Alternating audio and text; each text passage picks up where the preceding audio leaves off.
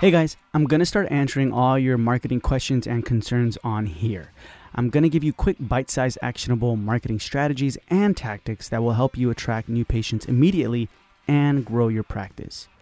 Every Monday, a short episode will come out, and each month we will be covering a topic.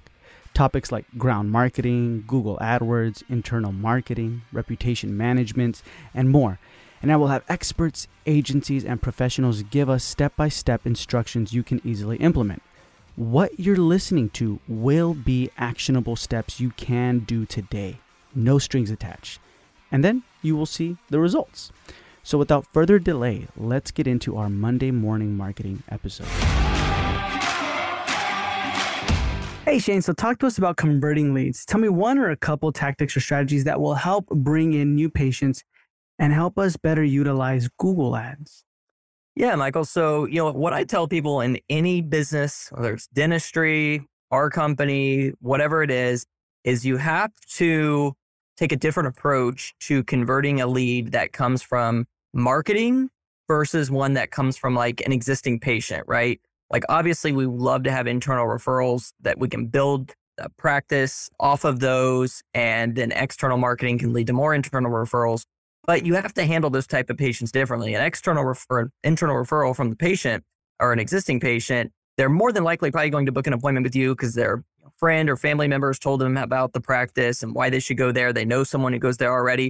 It's kind of like one of those slam dunks.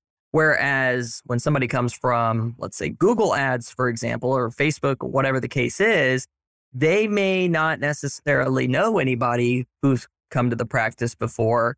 They may require a few extra touch points, if you will. So the first thing that I always tell people is when you have leads coming through from an external marketing source like Google Ads or something of the case is, number one, it's going to sound simple, but you got to make sure you answer the phone when it rings. You cannot let that thing go to voicemail and then try to call them back. We monitor calls in our agency, and you'd be surprised at how many times like someone just isn't able to get to the phone to answer that call. And then by that time, they've already moved on to their next option. So first thing is you got to make sure you have somebody by the phones at like every single second during business hours, and some even obviously after business hours, because that is revenue you're letting walk right out the practice if you're not even getting a chance to talk to them. So that's the first thing. The second thing is it's going to require more of a discovery type conversation, is talking to the patient about, let's say, for example, someone is asking about implants. And one of the first questions we hear it time and time again, I'm sure our offices out there hear this and they're like, oh my gosh, this question again. But hey, how much do your dental implants cost? Right? I was like, how would we know? We got to figure out what it is that you need. Are you a candidate for implants?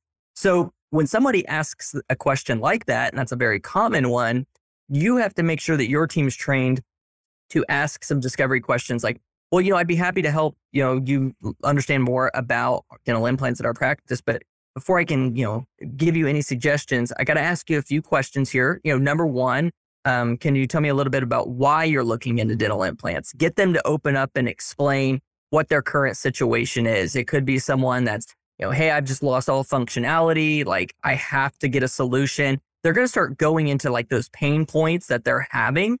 And that is putting the conversation in control of your team, because once they start talking about, the issues that they're having and, all of these other side effects of why they think they need implants, the price, first thing that comes to mind when they called, that's kind of getting put on the back burner a little bit because you're listening to them. You're trying to find a solution for them. And in that time, you're building rapport with that patient as well. So ask questions like, can we tell me why, you think you might be looking at implants, and, how, has your journey been so far? What have you looked at? What's been your research? And then from there, you can say, well, listen, we would love to help you. We do this all the time and talk to people just like yourself in our practice. But really, in order to provide you the best answer and really make sure that you're getting the appropriate treatment plan, we would love to have you come in for a complimentary consultation. You can speak one-on-one with our doctor. We'll find, what a good solution for you will be. And then we can go over in a non-pressured environment what the cost and investment is for something like that.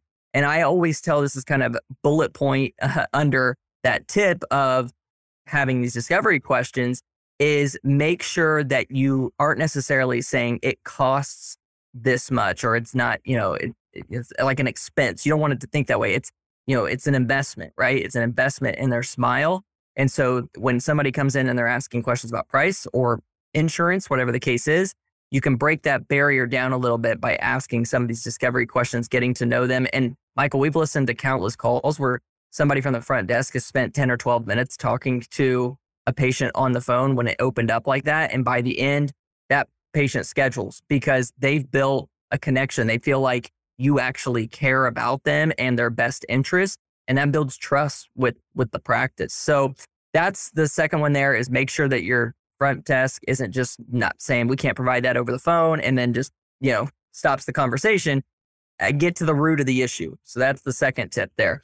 The third and kind of final tip is once that patient has, let's say, submitted a form on the website that they've requested an appointment or they've called, we are really big on emailing them a video that is pre-recorded and it looks personalized, like it was made just for them, but it's a general one that you can use for all new patient inquiries, where it's the doctor just, quick little videos like, hey, I want to thank you so much for, your interest in our practice and scheduling your first new patient appointment.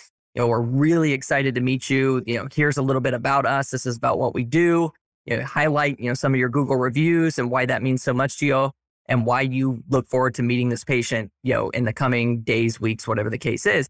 Having just one little standardized video that gets emailed after their new patient appointment is booked is a personal little touch that, again, is going to just give you the best chance possible of making sure that that patient actually shows up, for their appointment. And not only that, moves forward with whatever treatment's recommended because they've already built that trust. Gotcha. Okay. And so if we rewind back to step one, when we answer the phone and it rings and we don't want to let it go to voicemail, how much after business hours should we expect to receive, calls from what you've seen? Yeah. So it just depends. Like most of our clients, if they don't have after hours answering services, we won't run paid ads after hours, just because, we want to make sure that someone is there to answer the phone. Now, if they have after hours call answering, then, that's going to be something that they're going to, be able to see. But you really won't get a lot of calls after hours unless you say that you're, open on your website or you're, whatever the case is. But you have to have an indicator that you're open, whether it's on your Google My Business profile or your website. And that's where you're going to get most of those like after hours calls, especially for like emergency type patients as well. That's why we really advocate for online scheduling, because if you have online scheduling on your site, somebody's going to know at 8 o'clock or 7:30 when they've got, the kids down for the night and they're doing, they're getting the appointments booked. They're going to understand that a general dental practice most likely is not going to be open at 7:30 or 8 o'clock at night. So if you have an online scheduling option online on your site, then you're going to be more likely to convert that patient as well. But from the paid advertising, the way we look at it is you shouldn't be running paid ads after hours unless you have somebody answering those calls. Gotcha. Which brings a good point. Like maybe if we do run ads after hours, emergencies, should it be like those type of ads to kind of promote? Yeah, absolutely. Like if you want to be, if you're on call or you're, have somebody answering those calls, like I tell people all the time, like emergency, like after hours, weekend type patients, they're slam dunks as far as getting them in the office and getting them scheduled and getting, whatever treatment that they need.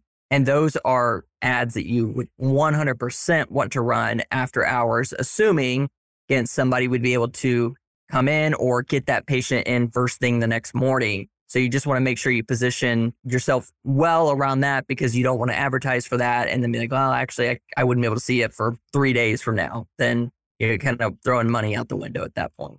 Gotcha. Okay. And then the second is conversate, right? If they're asking about implants, that means somebody somewhere told them maybe they need implants, right?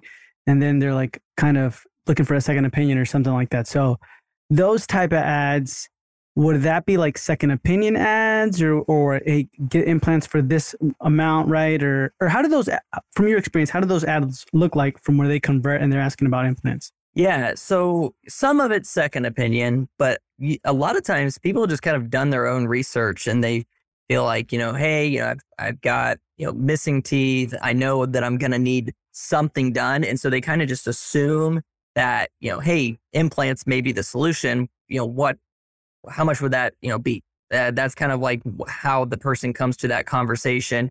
And so like from specific ads that we run for our clients, we advertise specifically for free implant consultations. And then we usually will put something along the lines of payment plans or financing options available. Rarely do we advertise a specific price for implants in an ad, just because, again, we believe the doctor should see the patient and properly evaluate what would be best for them, number one, because maybe they're not even a candidate for implants. So that's the first thing.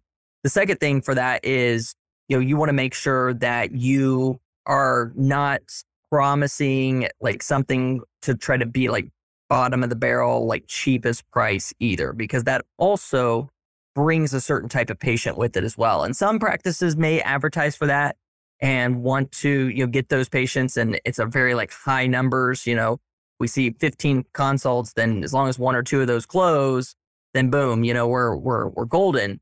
But the focus that we really take is, rather than advertising specifically on price, trying to advertise more so on, yes, you get the free consult, but you get to meet with our expert dentist who is going to go through all your different options, show you some of the different cases that he's done that's similar to what you may be looking for, and then kind of positioning it that way. And if you do it that way, our findings have been you'll get less like tire kickers and less price shoppers, and more like, hey, I'm just looking for somebody who I can trust, who I know is going to do an exceptional job and who's experienced in this.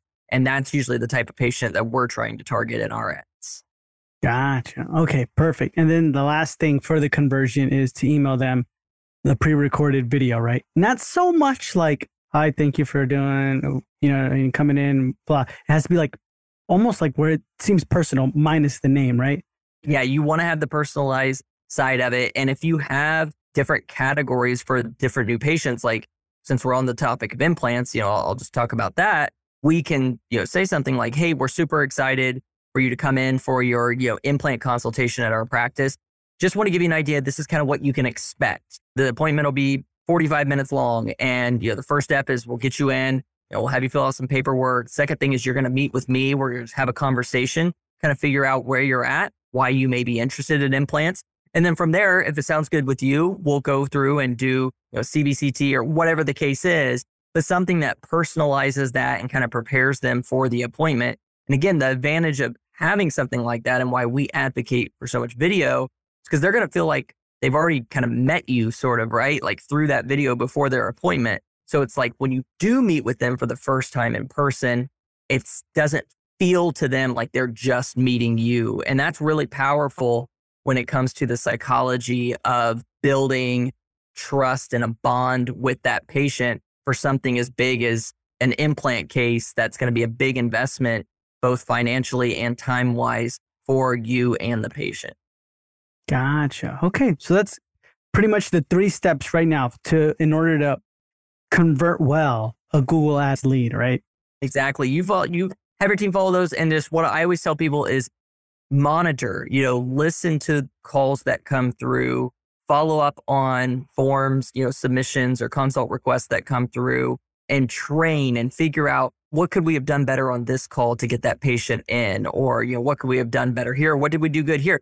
We need to always be measuring and always improving to get better. And that's not scolding your team and being like, hey, you should have done this, this, this. It's like, no, it's using existing conversations, time to audit those, and then look back and say, okay, this was what we did good. Here's what we could do better. And so you just need to measure, track those, listen to those calls. Be surprised how many offices don't do that. And you'll find that you're more than likely going to be leaving a lot of potential new patients, letting them walk, so to speak, before they even get into the door. So be sure to listen to your calls and use those as training for your team.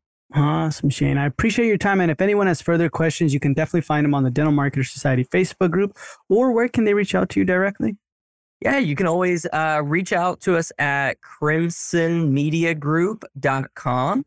You can always fill out a form there if you have any questions about what we do, and always book a time with me to where we can kind of go over your practice and kind of what your marketing goals are. And we're always glad to be a resource. Awesome. So guys, that's going to be in the first link in the show notes below if you want to check that out. So guys, thank you so much for being with me on this episode. And Shane, thank you for being with me on this episode too. And thank you for coming on this Monday morning marketing series. Thanks, Michael.